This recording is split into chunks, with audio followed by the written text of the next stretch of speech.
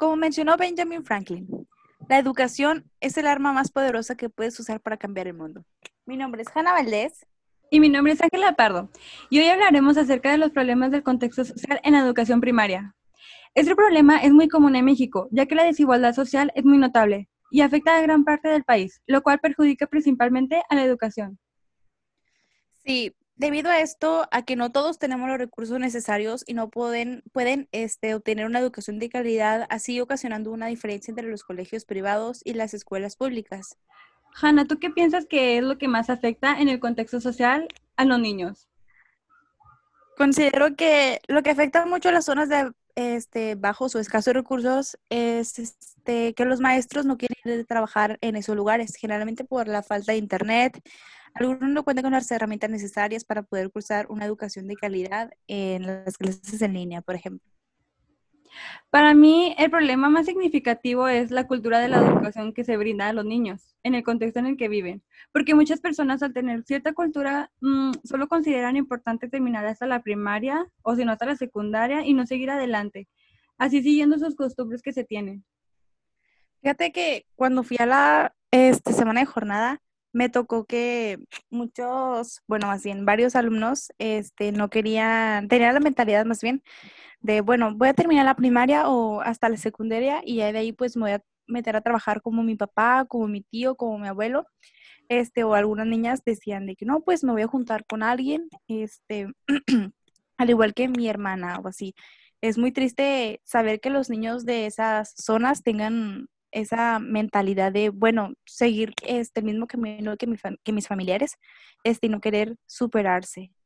Es, Y es algo que sí se puede ver, por ejemplo, ahorita que tú mencionaste tu ejemplo, yo en mi jornada, si la comparo con el contexto en el que tú viviste, es muy diferente porque bueno, yo sí pude estar en un contexto donde los niños estaban más o menos, Ujú. y la verdad es que sí era como que tenían planes de trabajar y que yo quiero ser maestra, yo quiero ser doctora y cosas así. Entonces sí se me hace muy triste el caso de que haya niños que no ven más allá en su futuro. Por lo mismo de su contexto, ¿no? O Sí, sea por los que niveles sociales ujú, que hay. se Una quedan escuela que estancados. no cuenta con las herramientas necesarias para impartir una clase de calidad, los docentes que no son asignados a este tipo de escuelas buscan un cambio de instituciones, ya que para ellos es muy difícil trabajar en ese tipo de ambiente. Tienes mucha razón. Debido a esto, tiene como consecuencia que se ha interrumpido el aprendizaje de los alumnos por el cambio drástico del docente en las instituciones. No lo puedo creer, son muchas las problemáticas que existen aquí en México y no se pueden hacer ningún cambio hasta ahora. Creo que es posible combatir esos problemas, pero esto llevaría muchísimo tiempo, así que pues se debe comenzar por la educación, buscando maestros que estén comprometidos realmente con su trabajo y busquen lograr ese cambio en la sociedad.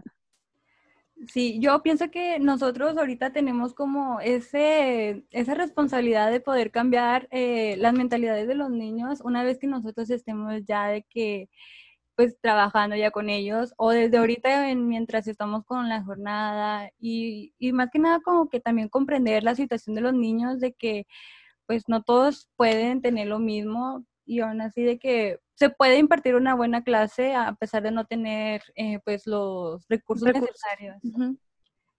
Sí, generalmente,